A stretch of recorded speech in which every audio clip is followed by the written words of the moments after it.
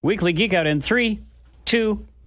Bud's Weekly Geek Out. Sometimes you know it's good to be a geek. The podcast. That wasn't official at all, but... Hello! Welcome to the Weekly Geek Out podcast, episode 3. I am Webmeister Bud. I am host of Bud's Weekly Geek Out, from which I suppose the title, at least, of this podcast was inspired. We stole it. Yeah, fair enough. Totally. We were not creative whatsoever. That's okay. It's a phrase. It's out there. Great artists steal. Who are you? I'm pointing at you. I'm DJ Boitano. I am frequently heard in the afternoon zone doing a thing that a lot of the older people in this operation call wicka wicka. Wickety wickety whack. Is that right? Yeah.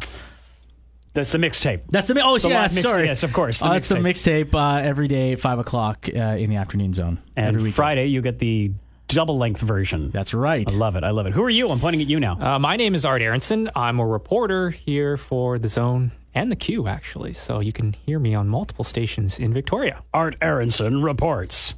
And we're here to do what we would normally do in the hallways here, except instead of being in the hallways, we are in a room with microphones. And that is just talk about interesting things, geeky things, usually movies and TV. And then my branch of geekiness is also, like apps and games and whatnot. We would normally just do this in the hallway, but now we're doing this for your enjoyment. Mm-hmm. And we're hoping it's enjoyable for you. I mean, this is the third episode, and we're talking, I'm going to talk like someone's been listening through episodes 1 and 2, and thanks for sticking with us. I was going to say, at what point do we not have to say that, and we just have to go into it? Good question. Good point. Yeah. If I get one email or DM about this show, then I will presume we have made it. That's success, but until that point, I'm not going to assume anything. We normally start this Geek Out by talking about my Geek Out, which this week was, the Air Jordans, the custom-made, only limited to 10 pair Air Jordans that were modeled after the old Game Boy. So these are a pair of sneakers that you can buy. You can own a pair of these sneakers if you have 1,350 United States dollars and possibly an in with the artist. It's an artist from the UK, and he goes by the name Freaker Sneaks, and he's been making these kind of cool kicks for many years, and they're all very, handmade and limited edition and incredibly expensive, and it's just a neat thing to see on the internet because none of us will ever be wearing them. Now, I feel like Michael Jordan would be able to get his own. It's entirely possible. Yeah, the shoes are named after him, so one would hope that he would be able to get a hold of them. What would it be like, Mike? I can't wait to get my $30 pair of sneakers, which are knockoffs from the Philippines. Because that's usually the Air Jordans that I wear. And also the way radio people do. So, and when I was in high school, I was all about the basketball shoes. I would go out and get the Allen Iversons, the Tracy McGrady's. So this is cool. I'm into that sort of thing. I'm that type of guy that would go out and pop that kind of money for That's shoes. awesome. See, and I am not. I am sports inept, and I don't know either of the names that you just said. Are those sports ball people? Yeah. Basketball, sports. Yeah. Have you ever gotten yourself a pair of Air Force Ones? I don't think I have, because they were like really expensive, and I wanted the Reebok ones, the ones that were less expensive. Yeah. Although, yes, the Air Force ones would have been cool. Those were the heaviest freaking sneaker that I could have ever imagined somebody making. It's like they're like 14 pounds each foot. Yeah. And it's like, how is this going to help me do anything sports related? Why would you do that to something that you wear on your feet? Yeah. Why that sounds like a bad idea. And then they blew up because Nelly made a song about it. Oh, there you go. Of course. Stomping in my Air Force ones. Oh, Yeah. I get it. Yeah. These shoes are actually made from Game Boys, so the heels of the shoes have buttons in them. Like you can press them; they don't do anything. They have like start and select in the Nintendo font on the laces, and there's actually a hang tag with a pretend plastic Game Boy cartridge. So very retro, very collectible, very cool, again, to see on the internet, because none of us are going to own these things. No. Yeah. We'll see. No, I could dream. Yeah, exactly. So that's Bud's Weekly Geek Out. I guess I do that Wednesdays. I don't guess. I've been doing this for years. I shouldn't say I guess. 3 years. I do this Wednesdays at 7:20 with Dylan and Jason in the Morning Zone on the Zone at 91.3. Cool. And, I kind talk of about sports related. geeky things. You know kind that, of sports. right? Yeah, You know I that, guess right? so. It was accidentally sports related. Is Well, that, you do, is that a first for you? Blue chip D-man. I don't know what that means. You heard it once. Marlon Martin said that once in an announcer meeting that we had in the Zone, and I filed it away as something that I should say when somebody says something sportsy. And I honestly don't know what I'm saying, but so blue chip kind of refers to prospects, so someone who is expected to be really good. Oh, okay. So, and a D-man refers to like a defenseman in hockey is someone who plays defense. So blue chip D-man. This is definitely something I probably should have asked years ago when I heard this, because I just realized I could be saying something completely offensive. But Marlon said it, and nobody got up in his face. So, okay, thank you. I appreciate that. Quick Blue plug. chip D-man. You do a sports podcast, don't you, Art? I do multiple sports podcasts. What? I had no idea. Tell us about your sports ball podcast. Well, I have a couple. I have one called Worthlessly Worthwhile, and that's just talks about all sports in general. And then I have one called Between the Stammers, which is just a Canucks podcast, the Vancouver Canucks. It's just all Canucks. I do with Caleb Kirby, who's a creative guy in this building. And we do this weekly. So, yeah, I'm involved in like 3 different podcasts. That's amazing, dude. Nice. Tell me about why is it called Between the Stammers? Well, we were trying to find a creative name for it. And, I mean, I also follow politics quite a bit. And Justin Trudeau stammers a lot when he talks, right? So we heard him stammering. We're like, it should be Between the Stammers with Justin Trudeau. That's kind of amazing. And we're like, I love that. Let's use that as our podcast name. Between the Stammers, a play on Between the Ferns, right? Sometimes the first idea is the one you should roll with. Yeah, and the Worthlessly Worthwhile, same thing. Like, I want to make fun of ourselves. I love that. I think that's brilliant. Yeah. All right, let's talk about geeky things. We have possibly a working title for Guardians of the Galaxy 3. Mm-hmm. Maybe. So there's that in the news, the working title, but also production has been delayed, which is not really that surprising. But still, wop, wop, yeah. wop. So the thing is, though, the working title would be hilarious for Guardians of the Galaxy because the working title is basically going to be quote unquote Hot Christmas. There's some great working titles out there. Wouldn't it be amazing if Marvel made a Christmas movie? Because that's essentially the next thing that they should be doing. That's totally the next thing that they should do. They've made comedies. They've made political thrillers. Yep. They've made psychological thrillers.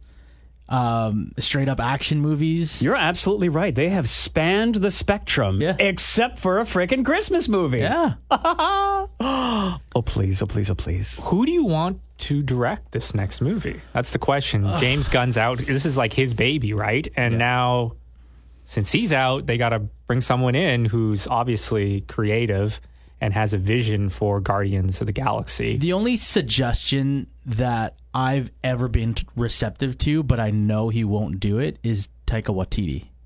Why wouldn't he be receptive to it? I don't think it would be stepping on your buddy's toes. I think it's like he was very much part of the Marvel family of directors, was welcomed into the fold when it was announced that he was directing Thor Ragnarok. He was welcomed into the fold by James Gunn.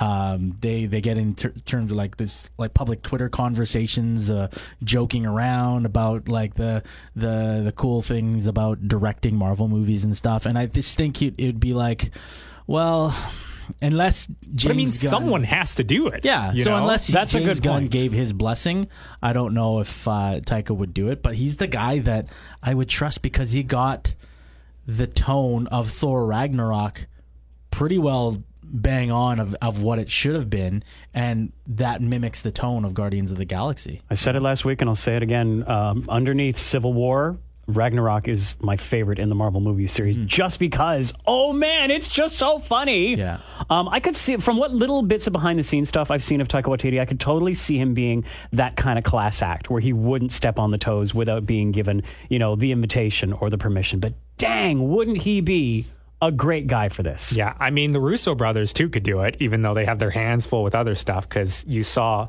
Infinity War. I think the Guardians were one of the best parts of that movie, right? And he made them an essential part of the movie. Yeah. So, It can be Wait a done, not minute. just James Gunn. Wait yeah. a minute. How would we have a third Guardians of the Galaxy movie? Everybody's turned to dust except for the raccoon. What's going on? And Nebula. oh, It would be and Nebula, right? The raccoon and Nebula That's not entertaining. pushing around ashes, piles of ash, doing the voices for everybody. Actually, that would be pretty funny. I could totally see. We I talked think about we're this doing last that. week. I know. How do you promote these movies when you've made such, That's such the a thing. devastating character turn? Well, and the one thing that I didn't, because I was listening back to this podcast, I kind of wanted to contribute as it was happening in real time. How did that work for you? I know. It's Brian's just talking to myself in Brian's my car. talking to his own podcast. I think, so they do put themselves in a conundrum by even just releasing promotional material, having leaks about and teasers about the actual production of some of these movies, and like more of these kind of came out this week with Spider-Man wrapping. Far From Home wrapping up and getting to see like the new Spider-Man costume and all that kind of stuff. So they've just embraced it. And I think that's the thing they're doing right, though. I think that's like they're embracing that this is the world that we live in right now. So we're going to use this to further sell our movies. Because just like I was talking about with the reveal of the Hulk being in Thor Ragnarok happening months and months before we even get initial footage of that, they knew that there's no way they can keep this under wraps. Yeah. So let's use this to sell Thor. That's the thing is like if they were able to keep it under wraps and you're thinking you're just getting a Thor 3, a standalone movie, Thor on his own, it wasn't going to sell as much tickets because Thor: The Dark World didn't do that well, or it wasn't that well received as a movie. So it was like, why would I see a solo Thor film? So they've embraced the fact that things like this, spoilers like this, they get out. So let's release some of these. Here's what the Hulk's costume is going to look like. Can you envision what this is going to be like? How this is going to be how this is going to look in theaters? Well, to a certain extent, but you really want to see it, so you're essentially helping promote and sell those tickets. So that's kind of what they're doing right in this sense. Sure. Pretty freaking smart, honestly. Yeah. You remember back when Avengers: Age of Ultron, the trailer leaked? The trailer leaked. Did it? Yeah, it leaked online before it was supposed to go live. And so what Marvel did, the classiest thing that Marvel did, is they actually, the day that I guess it was like somebody with a video camera in Comic-Con, the day that actually leaked, they, like a few hours later, they posted the actual trailer and they tweeted, "Damn Hydra." Right? Yeah. And it just shows that, let's just accept that this happens, and here's what people saw. We didn't really want you guys to see this because we were just saving it for an exclusive audience, but because it's the internet and people want to be first on the internet, this happened. Let's just embrace it and release it to the public, right? And it deserves respect because it also affords the consumer respect. It treats the consumer like they're not stupid. Things are going to get out. That's a really good word for it is respect. Like no company will do no wrong, but Marvel has, I think, really, really got a handle on this. And I would hasten to guess that all of this stuff that is happening, all this information that's coming out post Infinity War is not done haphazardly or by mistake. Mm-hmm. I'm sure they've got a plan. Yeah, for sure. Cool. Next. Not next. Can I just ask one more question Yes, to you guys about not Guardians of the next, Galaxy? yes. How confident are you in that it's going to live up to the standard of the past Guardians movies? Now that James Gunn's out. I ask myself the same thing sometimes, and because this happens, things change hands, actors aren't the same sometimes, and this goes back to like the Matrix trilogy, and that if the original Oracle, the actress that played the original Oracle, didn't die, we'd have a completely different third movie. Very I true. think. She's what I love the most about the Matrix movies. Breaks my heart to think about even now. Yeah, and it's kind of the same thing, is that we're just never going to know how Guardians of the Galaxy could have been. All right, because we want James Gunn as our director, but we know we're not going to get that. Yeah. So we're just kind of we have to move forward, but then there's always going to be that little inkling in my mind, being like, oh man, this could have been totally different if it was a different director. Yeah. Right, and I think the same thing about Ant-Man. Peyton Reed took over Ant-Man from, who was the guy that directed... I know who you're talking about. Let me just see. What's the even movie that... Is it Baby? Baby Driver. Baby Driver, yeah. I have the name on the tip of my tongue. Edgar Wright. Yeah. Edgar Wright was supposed to originally do Ant-Man. Imagine if Ant-Man, the original Ant-Man, was done in the style of Baby Driver. Holy smokes. It would have been a completely different movie. Well, Edgar Wright, to start, exactly. Absolutely. But we'll never know. So... Fascinating. It's still going to get my money. Yeah, that's the thing. The stakes are high enough. The names are, the properties are big and recognizable enough that it's going to happen and it's going to be great. And people in Marvel are going to do their very, very best to make sure that it is, the best next movie that it could possibly be. But yeah, you're right. Especially amongst the hardcores, there's always going to be a little bit of doubt. It's different too because the actors themselves have, they didn't like what happened. Mm-hmm.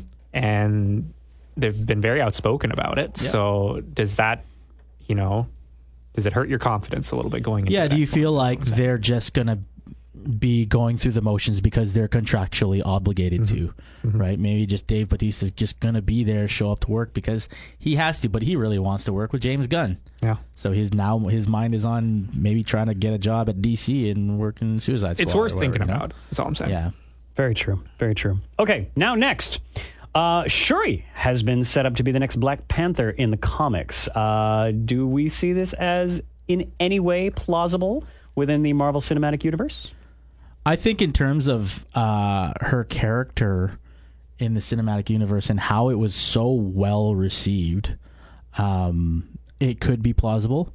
I think another thing that I would have wanted to see out of Shuri, and maybe we could still see this in the future, is her becoming, because Iron Man has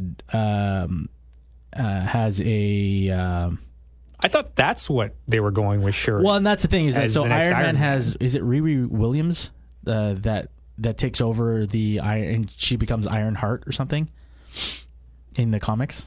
You're over my head on that one. Am I? Yeah. But I do know that a version of Shuri, I think, in the comics at some point took over the Iron Man mantle. I don't know if it was Shuri. Shuri? I think so, yeah. Here, I'm just pulling it up right now. Yeah, Riri Williams takes over Iron Man from Tony Stark. Right. Now, we don't have a Riri Williams character yet. But the closest thing at this point, like a young African, a young black woman that is very smart with all the tech and stuff is Shuri. Yeah, right? She is marketed as like the smartest person in the MCU. Mm-hmm. That's how Marvel was marketing Shuri. Oh, absolutely. And I mean, everybody thought that Tony Stark was obviously the smartest person. Well, this is the run for his money is in Shuri, absolutely. Yeah. And she's continued to be built up like this, and it makes a world of sense for her to become the next Iron Man, Heart, whatever. Not Black Panther, though. Not necessarily, no. And again, we're dealing with the whole, Infinity War Fallout, literally Fallout. Get it, Ash? Fallout from the sky. I just made that up myself. I'm so funny. I'm not funny. So yeah, I know it is an interesting angle to think about her being Black Panther. You know what's interesting though is that if my theory pans out about starting Avengers 4 10 years down the road. Yeah, which I love. We could very well see that in Avengers 4. That's a fair point. But yeah, I wouldn't count it out because one of the things that I love about Black Panther, aside from portraying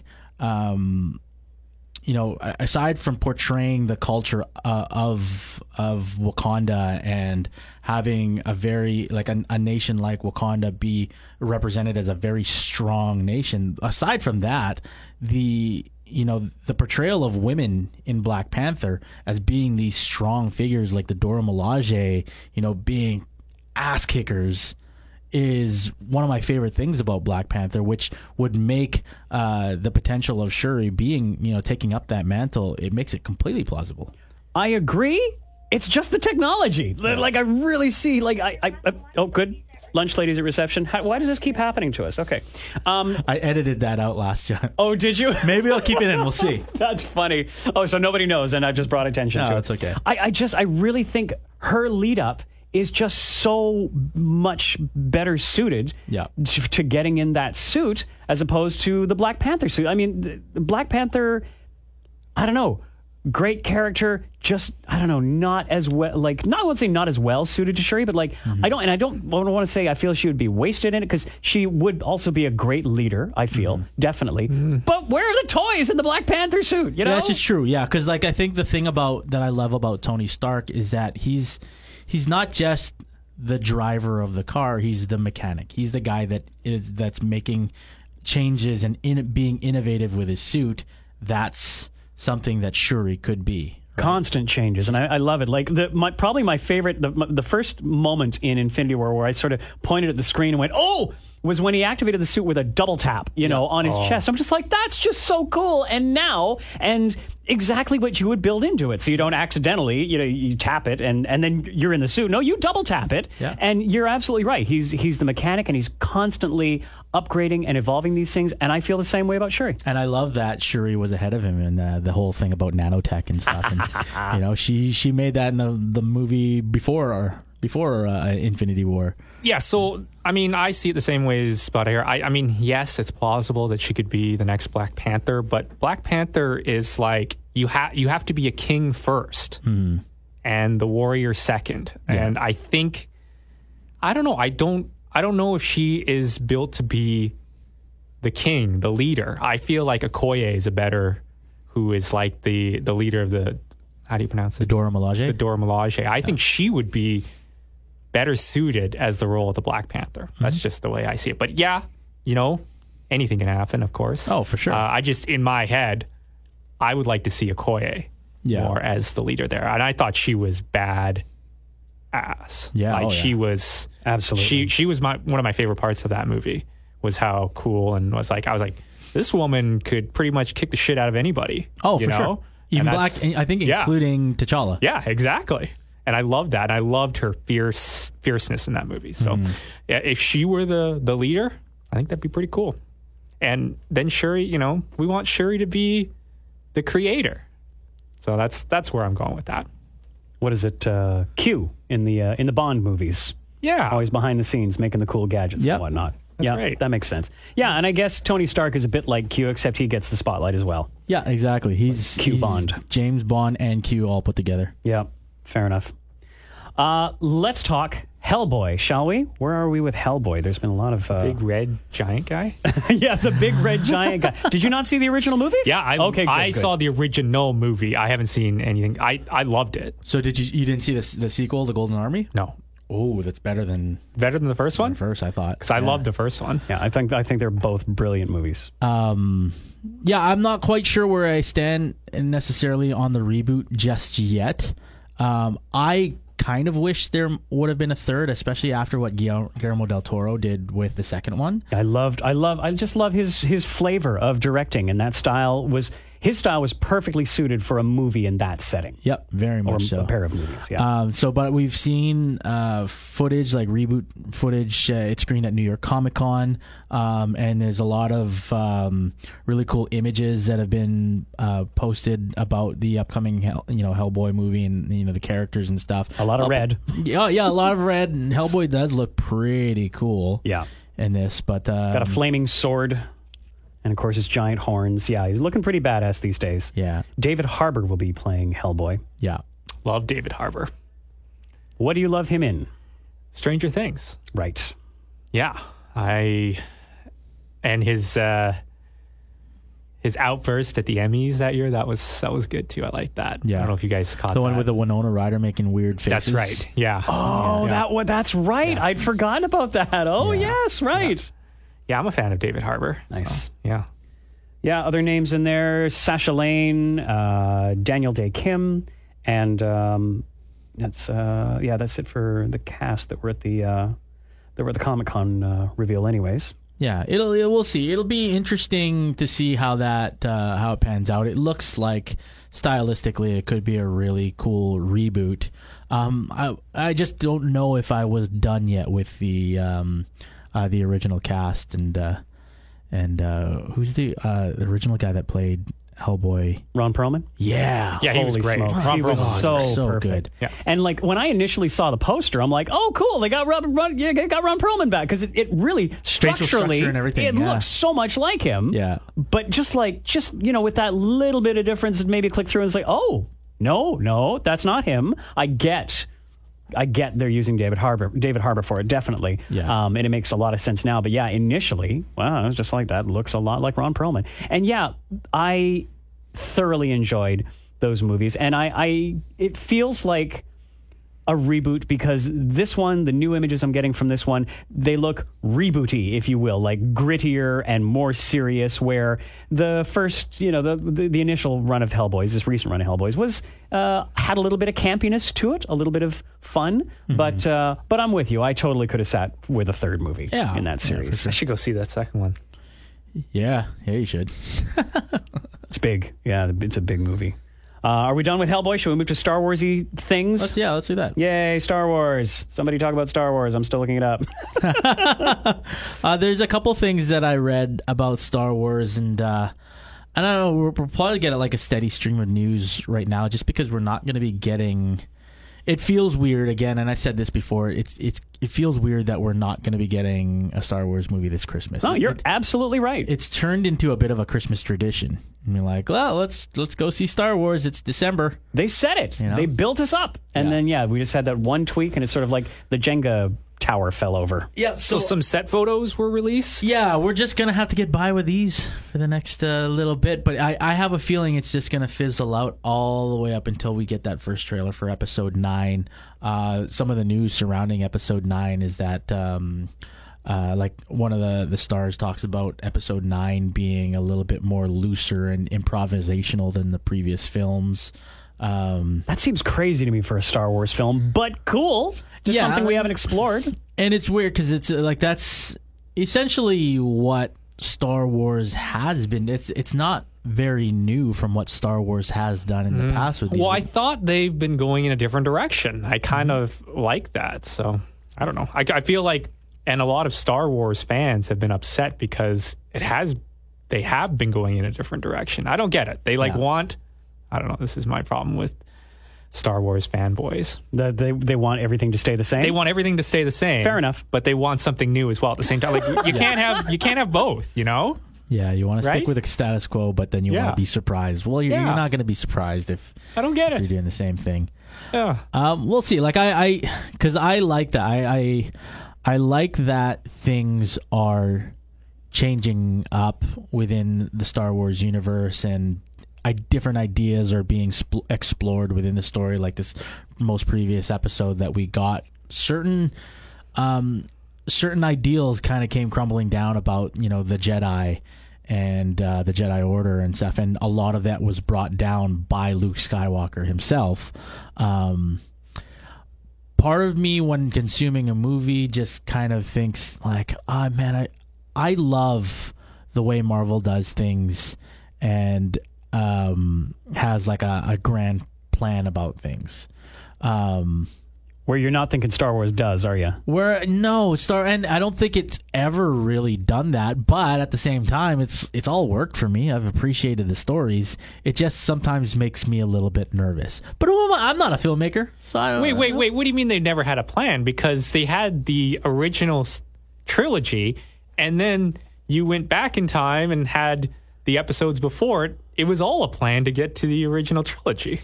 Was it all a plan though? Don't you think? No, I mean, we all knew what was coming, and it was just how did we get there? Okay, so to get to the original trilogy, when A New Hope was out, George Lucas didn't have it in his plans that Darth Vader was going to be Luke Skywalker's father. That was done in The Empire Strikes Back. Okay. And then in The Empire Strikes Back, there wasn't an original plan to have Leia be Luke's sister. Otherwise, they kissed in the beginning of that movie. They shared a French kiss. That's true. You know what I mean? Yeah. So there's certain things that like sure with that, but after that original trilogy, it was all planned. Oh yeah, right. Episodes 1 through 3. Yeah. Which weren't the strongest episodes. That's true. They weren't. Yeah, it's true. But I did appreciate getting to be able to see where Darth or Anakin Skywalker turns into Darth Vader. I appreciated that. It's just stylistically, I wasn't really a fan of the way they got there. Yeah. But yeah, so it's just overall in terms of character arcs, story arcs, and stuff, I've appreciated and I've been entertained by that kind of stuff. But what gets me more excited about Marvel movies over Star Wars movies is the fact that there is it's seemingly this grand plan and everything is kind of fitting together, to get to this destination. And it feels a little bit more like a journey in that sense. Whereas, because I've heard that the most criticism I've heard from Marvel is it's formulaic. It's the same thing happening in each movie for each character. In the end, though, which I don't necessarily agree with that. But that's that is the highest criticism that I've seen. I get that, but in the end, they're making money hand over fist. Like they're making mass market appeal movies. And I see exactly what you're saying about the differences between the Star Wars movie and... Sorry, I'm pointing at Bryan. Nobody can see that I'm pointing at Bryan. I see exactly what you're saying, Bryan Capistrano, DJ Boitano, in the differences between Marvel's apparent grand plan and sort of like a smaller bunch of little little plans in the Star Wars universe. I also didn't know any of those things that you just pointed out about the changes in the storyline within episodes 4, 5, and 6 with the original trilogy. That's cool. That makes a lot of sense. And yeah, I think then after the success of the first 3, George went and wrote 1, 2, and 3, and his plans for 7, 8, and 9 kind of came after all that success. And I think the plan in the Star Wars universe is just shorter. It's just not looking as far down, and I don't think it's looking anywhere near with the integration that you get within the Marvel Cinematic Universe. Yeah, I think there's a bit of a skeleton in terms of where these things can go, but to me it feels like that game that game of telling a story where you're like, once upon a time there was a kid named Phil. Take it away, Art. What does Phil do? And it's, for the most part, I feel like it's worked because I've liked all of these movies. But at the same time, it's just like, I think that doesn't get me as excited as a Marvel movie would. I mean, I know there's source material for Star Wars and there's books and all that sort of stuff behind Star Wars. But I think with the Marvel Universe, they can draw on so much source material and have a plan like that. Yeah. I'm not sure if that's the case with Star Wars. You can have for these future movies. Well, no, episodes. I very much agree with that. I think Marvel's advantage is that they have so many stories to draw from that they're going to be like, they basically could sit in a room with a wall full of comic books and basically be like, okay, let's now adapt this storyline and make it fit into our overall grand plan, which I think is essentially what they've been doing. Yeah.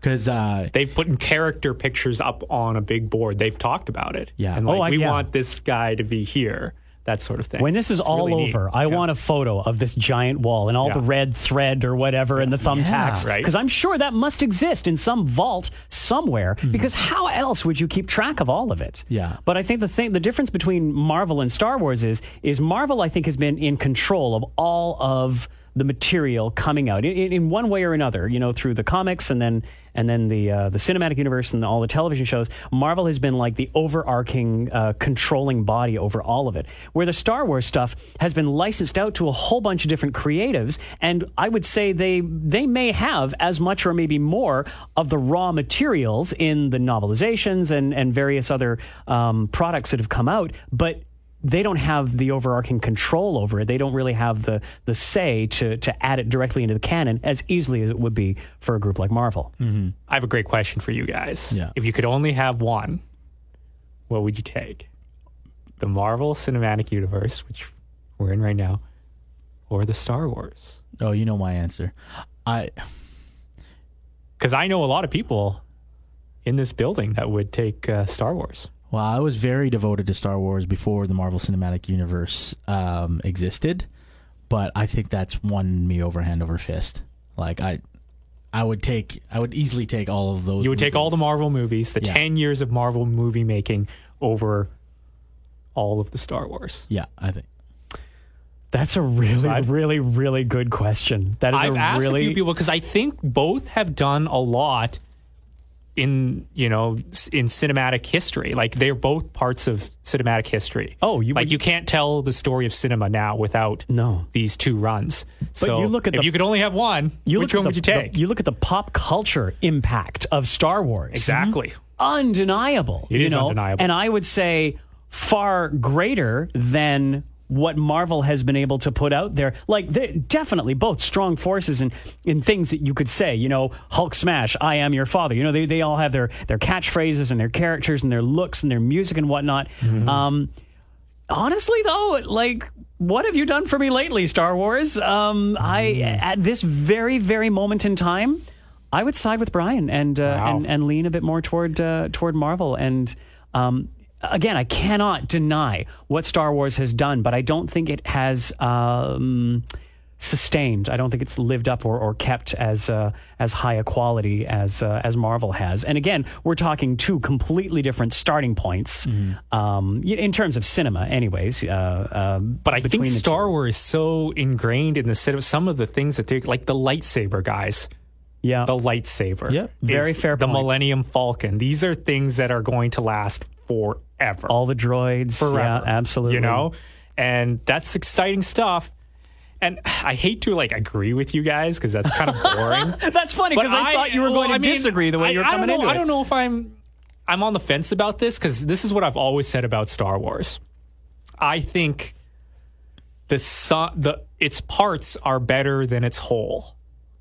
That's I love the lightsaber. I think it's one of the greatest things ever created in cinematic history. I mean, the score is one of the greatest scores in cinematic history. Yep. And I think, yes, The Empire Strikes Back is it's one of the greatest movies of all time. Mm-hmm. It is. And that, people look back at it and being like, well, this is like The Empire Strikes Back, right? They look back so many at comparisons. It set a foundation. Yeah. There are a lot of foundational setting things in cinema history that was done in Star Wars. But yes, since those first whatever movies, when you look at the whole, there aren't a lot of great installments. There are some really good installments in Star Wars. And I just think the Marvel Cinematic Universe has been able to create this long-running success that you just can't be ignored. It just can't be ignored. From installment to installment to installment that are very good. Honestly, not the answer I was expecting from you. Just because of the mere fact that you posed that question. I know, but I mean, it's tough for me because I do understand the significance of Star Wars. Yeah. You can't not. You can't. You can't write the history of cinema without Star Wars. Yeah, you were setting it up, though. I thought you were going to say, screw you guys. Yeah, me too. I don't know. It's just something that I've been thinking about for the last, I don't know how many years while Marvel has had its run, and I feel like we could have a podcast just based on this Star Wars Marvel Cinematic Universe and just have them go head to head and go through every movie versus every movie and be like, okay, well, this has been a better run. What has been a better run? If it comes to when I'm just kind of thinking about it and it comes down to what's going to entertain me more, I'm thinking it's going to be Marvel movies. It's going to be the MCU. I'm going to be way more entertained, and it's also because of the fact, and I mentioned this earlier, it's because of the fact that the MCU as a whole, or if you're thinking about individual movies within the MCU, they've got something for every genre lover. They've got slapstick comedies. They've got political thrillers. They've got psychological thrillers. They've got space epics. That they've basically covered it all for you, and they might cover it in a Christmas movie as well. Who knows? It's it's interesting when you think about just what they've managed to do in 10 years. And especially in the amount of movies they've... if you culminate the amount of minutes of every MCU movie versus every Star Wars movie, obviously, well, if you include, of course, Clone Wars and everything like that, then of The course spin-offs. I mean, there's lots of spin-offs. No, but in we just Marvel, compare movie to movie, cinematic releases. Yeah. Well, then if you're doing that, and you're talking about like how many quality minutes are you going to be getting out of a Marvel, an MCU movie or the MCU versus out of the Star Wars universe, then there alone Marvel wins. I mean, Infinity War, to have all those characters, to have it all culminate like that, like I said, that was the greatest thing about Infinity War to me, to be able to have it all meet at a head and make it work on the big screen, which is just, it's incredible. It hasn't been done anywhere. Yeah. And to have all, like the call sheets for those, like, ask all the actors. Yeah. Like, the amount of great actors, the amount of great set people working on Infinity War was it's just out of this world. It's never been done before, ever. So that's why I lean a little bit towards the MCU, and I give it a lot of credit for that. Kirsten James of the Weekend Zone, who we definitely need to have on this podcast. We should. We'll fight you on that answer, and I look forward to that fight. She of course is like the biggest Star Wars fan. She's a massive Star Wars and Harry Potter fan. Yeah. And her fandom is very clear, all on her skin and in her everyday life. And I would love to hear her side of this question. We should get her in to talk Harry Potter sometime. I'd love to talk Harry Potter with. Definitely. I'd love to do it. I'd love to do it. Yeah. Okay, should we talk about a couple other smaller things? Sorry about that rant, guys. I just No. Dude, you asked a great question. It's a great question. It's something I've been thinking about for years. Wow, I'm 'Cause surprised I'm it a took you this long. Holy know. smokes. Yeah. Let's talk about Into the Spider-Verse. I'm going to throw to Bryan. I'm actually saying who it is now, not just pointing in this dark room where no one can see us. Well, I think this is my next, because when I was thinking about what other, what movies, what kind of comic book superhero type movies am I looking forward to for the rest of this year? I think more so than any of this, like the DC stuff, like Aquaman. Is Shazam coming out this year? I don't remember. I think this Into the Spider-Verse is the one that I'm looking forward to the Really? most. Yeah. Mine's coming out tomorrow, actually. Wait, what's coming out tomorrow? Daredevil. Oh, well, okay. No, I'm thinking movie. Sorry. Oh, movies. No, I'm into Sorry, Daredevil. sorry. I'm going to watch Daredevil Yeah, tomorrow. okay, yeah. Bird's eye view into the Spider-Verse for us. Essentially, well, from what I gleaned from the trailers, we're going to be following Miles Morales as he discovers a rift in kind of the universe, and he learns that there's more than just one Spider-Man that exists in multiple different universes. And this will be an animated. This will be an animated Spider-Man story. And again, I had said this, I think, in our first podcast. I think this is what Sony should be focusing on. Let the live-action characters exist within the MCU. Don't mess with any of that stuff, and don't try to create your own live-action Spider-Man villain universe. And let Marvel have that, and then focus on doing these projects like Into the Spider-Verse, where you can explore different characters and different stories through animated projects. I when you first said that, I thought it was a brilliant idea. Did you get that to Marvel? Did you get that idea? Have you let your Marvel people know about that? I think Marvel would listen to me. It's getting it to the fatheads at Sony to to try to listen to that, because again, Art said it too, is like ego is a huge part of it, when really all you need to do is sit back and let Kevin Feige make you money. Mm-hmm. He let him tell the stories of the characters that you so loosely own, and let him rake in some money for you. I think that's what's great about the Spider-Verse, or great about animation. You can just do so many things, right? Yeah, and it doesn't have to be connected. Yeah, it doesn't have to be connected at all. And I think people are all right with that. Mm-hmm. I'm all right with that. Very much.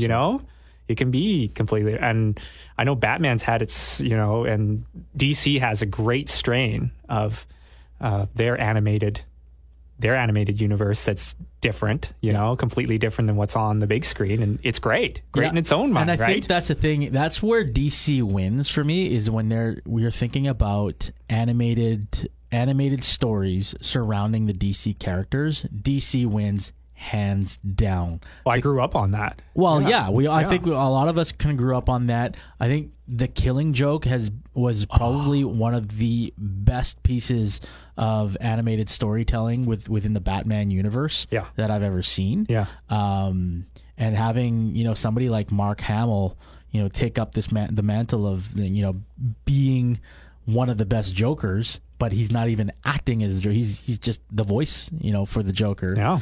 But it's just he does it so well. The Mask of the Phantasm, is that what it's called? Yeah. Yeah, that's like that animated stuff. Please, if Marvel can come up with some great animated stuff, I'm totally down. Have you guys been watching like Avengers Assemble, that stuff that's animated right now around Marvel? Some of it's not bad. I suggest taking a look. I've only caught a few clips here and there, and like I remember seeing that there was on Netflix. They released a bunch of them, like the one with Captain America and Iron Man, and them kind of teaming up against Hydra. Yeah, that's some animated stuff. There's also, but they have an actual series that's on the Disney Channel, the Disney cartoon channel network. Yeah. And it's got some pretty good stuff there. It kind of plays a little bit to what's happening. Like the character plays a lot. The characters play a lot. Yeah, reflects on what's happening in the Marvel Cinematic Universe. Because even in the Ultimate Spider-Man cartoons, they ended up having Agent Coulson. Agent Coulson plays the principal in Peter Parker's high school and stuff. Nice. And, yeah, some of that is pretty cool, and how they try to loosely tie it in with the greater MCU, but not make it like full on MCU canon.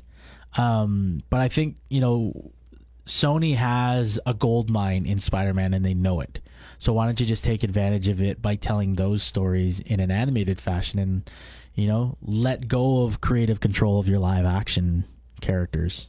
Animation, man, you can do so much stuff in animation. So give me some great animation. I'm not, I don't care one way or the other. Yeah. Well, and I don't think we'll ever see a live action version of Spider-Pig. I hope not. But we're getting that in Into the Spider-Verse. And that's the reason why I thought of it too. Is I was in Toys R Us with my son the other day. I don't know if we need that. And we saw Spider-Pig. Have you seen the trailer for Into the Spider-Verse? Where it had I can't wait for those scenes. Okay. It's so funny. Amazing. No, I haven't seen a trailer yet, and I hadn't heard of Into the Spider-Verse until you mentioned it 2 or 3 podcasts ago, and then I went and started doing a bit of research, and I'm excited for this. This looks good. Pretty amazing. And I saw that there was a trailer, and I was back and forth the whole Infinity War thing that I did. I'm just like, well, maybe this is another one where I just wait until it comes out and then dive into it without getting too much information. I sort of got my base level of information about generally what happens and stopped. Yeah. Because again, I managed to remain fairly spoiler-free for Infinity War, which, especially for a geek, is a tough thing to do. But incredible that you in the end, it made a really emotional, hard-hitting viewing experience for me. So, I don't think Into the Spider-Verse will be of that level, but I'm just trying a little bit now to not as immerse myself in as much information as there is out there before I'm actually watching the thing for real. Mm-hmm. Nice. So Halloween's coming. Brian, do you guys have a costume? Well, yeah. It's sort of different from what I have done in previous years, and I don't know if anybody saw me on Salmon Sunday at Rifflandia, but ended up at Value Village looking for something completely different, and ended up with the most ridiculous, wonderful, shiny gold fish costume. And for no reasons other than ridiculosity, I will be a shiny goldfish come Halloween. Just because it's silly and out there and very strange for me. What about you, Art?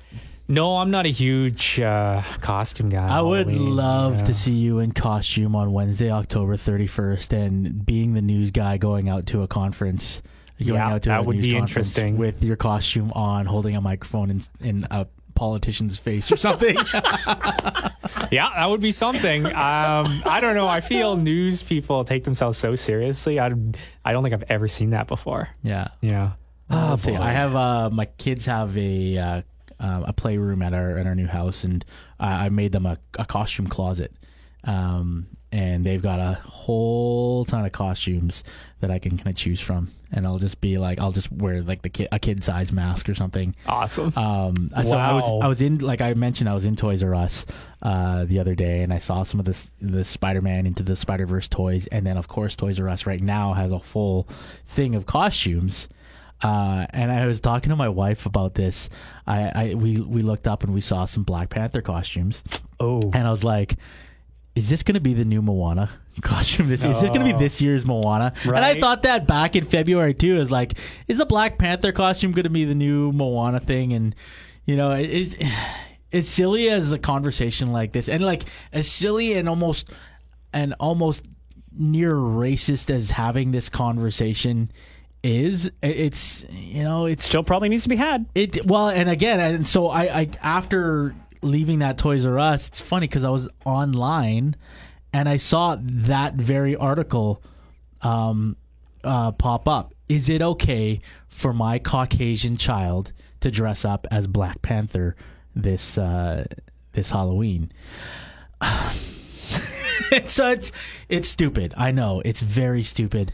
I don't think it is, though. I think it's a good question. It's just what's the answer? Well, I think that the stupid thing about it is the answer is so obvious. Is that it's all about being respectful. Right now, the controversy with the Moana costume last year was that you can have kind of a Moana costume with like a grassish skirt and a red top and stuff, but when the costume that Disney had to pull was attached to, so it had the outfit attached to this kind of stocking material that you would put your child in, so that the skin is Moana's skin color. And that was the big controversy of Moana. Or if you wanted to dress up like Maui, it had the same kind of bodysuit that was a little bit darker in skin tone that had tribal tattoos on it.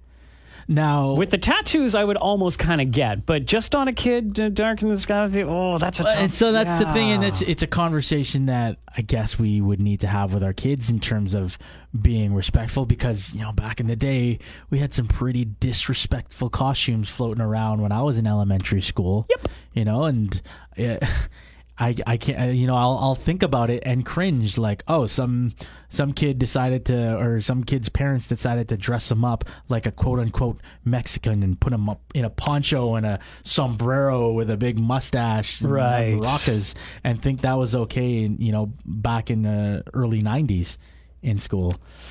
Whereas when you're looking at a Black Panther costume, kids want to be superheroes. Exactly. They're not. That's plain and simple. Yeah. Kids aren't looking that closely. They want to be their hero. Yeah. Right? And if Moana is your hero and you want it to be Moana for Halloween, great. Good on you. If you are any race other than African American and you want to be Black Panther, it's because you want to be what Black Panther represents, which is like a superhero, a superhuman individual. Right? Kids will not be the ones complaining to Marvel about any sort of race typing in their costumes. Mm-hmm. This will all come from the parents, and it'll be that's a very, very interesting question and conversation.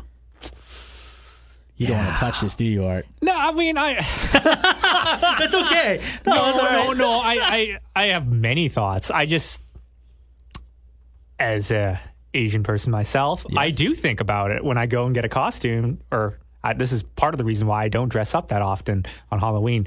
A, because it's my birthday on Halloween, and I tell everybody it's my birthday. I can dress however I want if it's not a costume or not. That's my excuse. But I mean, like, I just think go out and, do I want to be this when I'm thinking about a costume? I'm Asian. I'd look stupid if I dressed up as Superman. You know what I mean? Interesting. I do think about that. I do think about that. And maybe some people don't think about it. And that's part of the reason why some of these characters, these niche, like Wonder Woman and Black Panther, have been so successful, because it's okay for, someone has someone to look up to, like an African American little boy can look up to this, Black superhero, mm-hmm. and they feel like it's theirs. They feel like that. And I think that's part of the reason why these characters are so popular, right? Why little girls can look up to Wonder Woman and be like, wow, this is Superman, but they don't have to dress up as Superman, right? They can dress up as Wonder Woman. Yeah. So I don't know. I think of course it's all right. I think anybody can dress up to be anything they want, of course. But I understand why it's touchy. It's a weird age that we live in, and I think again, you can contribute it to the internet age and social media age where people thrive on being offended by something. Right? That's just the thing. It's a thing now. People, you can say anything, and somebody is going to get offended by it. Yep. And that's where. People have been offended forever. It's just now you have avenues to show that you're offended. Yep. And it goes everywhere. So that's why. That's why. I know people, this is just my own personal opinion, you can't be worried about what other people are offended by because people have been offended forever. And just now, because it's out there and everyone can see it, doesn't mean it didn't exist before. It still exists. It's always existed. So it's just how people react to it. Yeah, it's just how it's out there now because we have so much media. So and I guess it's a conversation that people are going to be having pretty much every Halloween in and around, racial and cultural appropriation is like, okay.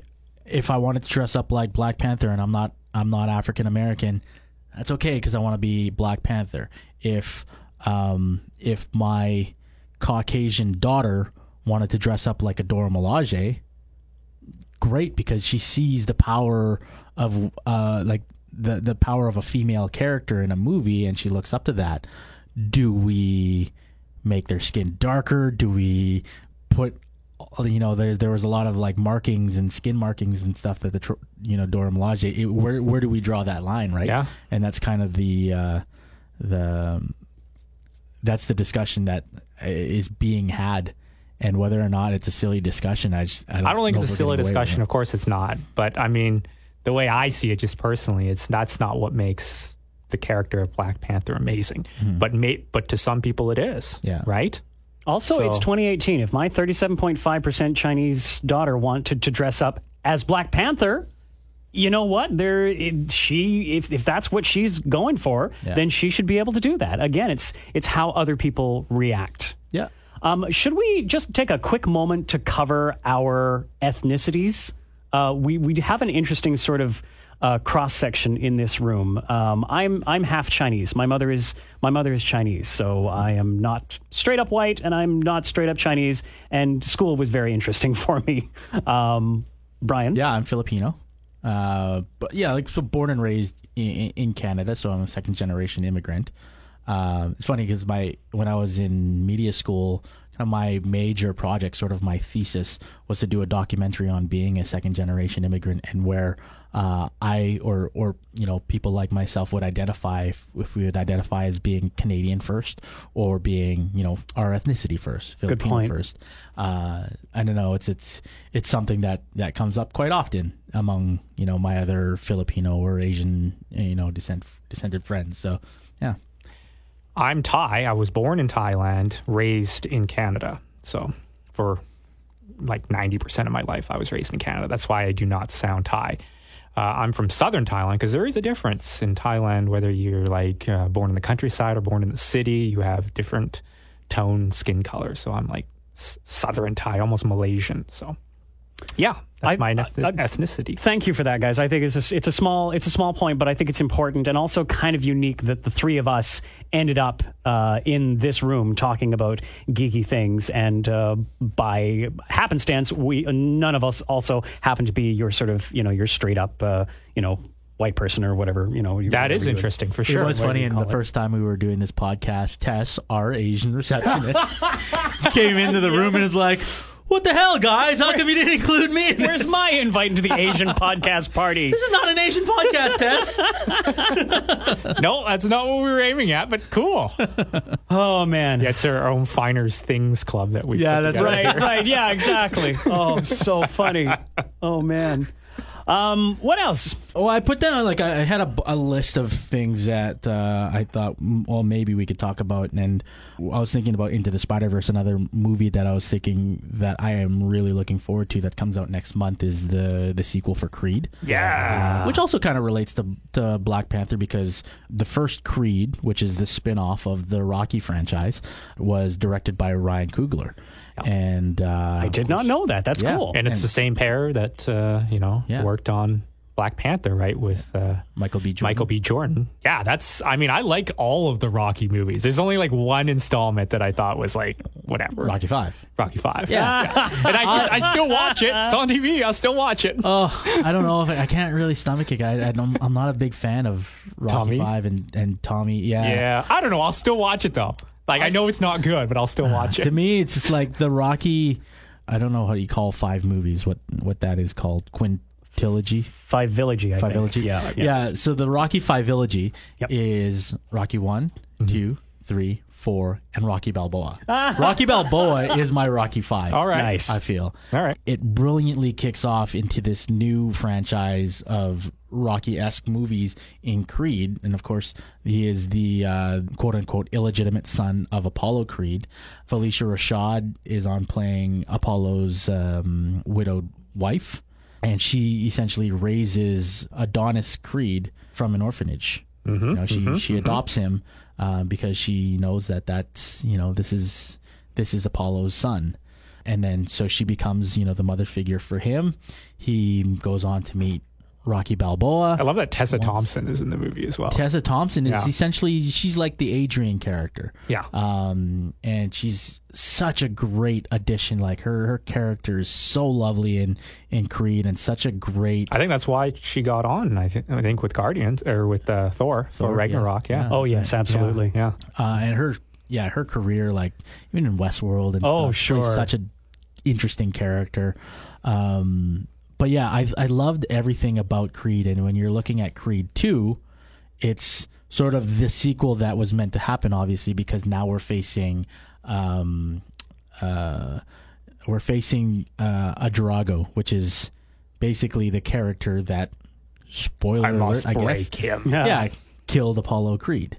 So now you've got I love it. Ivan I love it Drago's so much. son facing off against Apollo Creed. And I love it I so can't wait much. to see how they do it. And the thing I love about it, it's not just a boxing, like an action. Is it kind of Coogler movie. again, or is it someone else? No, Ryan Coogler, I believe, is That's a too bad. producer, and they have another person that Ryan Coogler himself kind of had a hand in choosing as to direct the movie.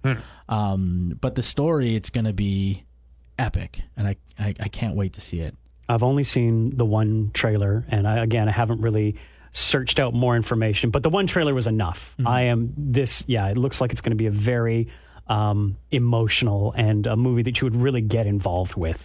I love the fight scenes in the boxing scenes in Creed, in the first Creed. So Creed, and they still keep bringing that. Even Rocky. So like when I worked at a video store, and we had all 5 movies of Rocky, we had to kind of determine what section we would put them in. And I my 2 cents is that they went into the drama section. Yeah. I thought more so than a boxing or an action movie, Rocky was one of the best character stories I've ever seen put out on film. And that's the thing I love about this, is that not only do I love the boxing scenes, but I love the scenes around all of the box, like all of the scenes where they're talking, their characters are being developed. That's what I'm going to love about this, is that you have so many conflicted internal struggles with each of these characters, and even with Rocky himself. So yeah, I'm in for anything Rocky. I've been on that train forever. Yeah. Seriously. Man, you are an excited arch. That's quite funny. Oh yeah. Okay, one more thing. Let's talk about The Haunting of Hill House. I don't know if you're listening around dinner time. I don't know. Maybe this might not be the best thing to finish off the podcast. Well, with, it's funny because there was an article that I read that The Haunting of Hill House is absolutely amazing. I just started it. For whatever reason, I'm an idiot and I decide to watch it just before bed. And then I always say after watching an episode, I was like, well, that's in my head. Good night. Yeah. Good luck with that. Have nice dreams. It's got 100% on Rotten Tomatoes right now. Unprecedented. It's one of the best reviewed Netflix series that's ever come out. And there was an article, and I think it's just kind of maybe 1 or 2 accounts or exaggerated accounts, but there was an article saying that people were, upon watching this movie, that it's so scary that people were actually fainting and vomiting because of the television series. I haven't done that yet. I'm on to episode 4 right now, and I haven't done that yet. But I can tell you this: it is scary. Is it leaving you with like that knot in your stomach? No, see, I think, and So it's about a family that goes back in time or back to a house that they used to be. yeah, so And it was haunted, or there was reasons why they left the house in the first place. yeah, there's And they're reason to reliving believe that that the house was haunted. They were living in. So the premise right now is this family back in the day, they lived in this house. They tried to live in this house temporarily, fix it up, and so they can flip it, right, to create profit for what they call their forever house. While they were in this house, certain things kept happening, kept messing with their minds, but a lot of it too is just like, is it really haunted, or is that something that was just in their mind? So the best element to a horror movie, I find sometimes, is not necessarily the blood and the gore and like the grossness of or how gross they can get, or like a slasher film. It's the creepiness, the vibe that you get, The suspense, right? of course. The suspense, Yeah. and that's the the thriller scariest aspect. Yeah, that's the scariest element of a horror movie to me, is usually envisioning yourself in a scenario that you can't control, and one of those is ghosts. Right? Especially now. I used to love watching horror movies when I lived in a condo, because like nothing bad can ever happen in a condo. Other people live here, and I'm on a floor above the first one. They would get all the people down below me first. What great logic, Brian. That's brilliant. And now, I love that. Now I own a house in Langford. It gets pitch black in and around the house at night because there's less lights, and then the house feels bigger. It feels a little bit more hollow, and so I'm watching the Haunting of Hill House upstairs in my bedroom just before I go to bed, and sometimes I wake up before my alarm and I'm super thirsty, but I'm like, nope, I'm not going downstairs to get a drink. Dude, I have to watch this now. I'm going to watch it now. Man. It's I'm that watching good, it now. and it's not overly gross, or it's not like you're seeing a lot of like messed up ghosts or zombies or anything like that to that extent. It's just very creepy. It's got this very creepy vibe, yet the character story is so good with these characters that you get to meet within this show. And obviously, whatever they're doing is working because it's affecting people, positively and negatively. But Yeah. To have an effect, I think that's sort of the idea. That's what you want, I would think, as a very creator of a show like this. Very much so. Nice. Folks, I think we're going to call it a podcast. Let's do that. Art Aronson, where can we find you on the internets? You can find me at Art Aronson on Twitter. Same as Instagram, too, actually. At Art, A-R-T, Aronson, A-R-O-N-S-O-N. DJ Boitano, where can we find you on the internet? On Twitter, Boitano913. The same thing with Instagram. I have a DJ Boitano Facebook page where I post previous mixtapes and stuff. And then Bryan with a Y at thezone.fm. If you have any questions about any of the things we're talking about, any sort of suggestions of topics that you want us to cover. And I am Webmeister Bud on all socials, including a number of socials which are dead or dying or don't exist anymore. And you can email me, bud@thezone.fm, again, for any questions or to let us know that you're actually listening to this podcast. And otherwise, you can hear me Wednesdays at 7:20 with Dylan and Jason in the Morning Zone for Bud's weekly Geek Out. And now I guess I will end this podcast the way I end the show by saying bye!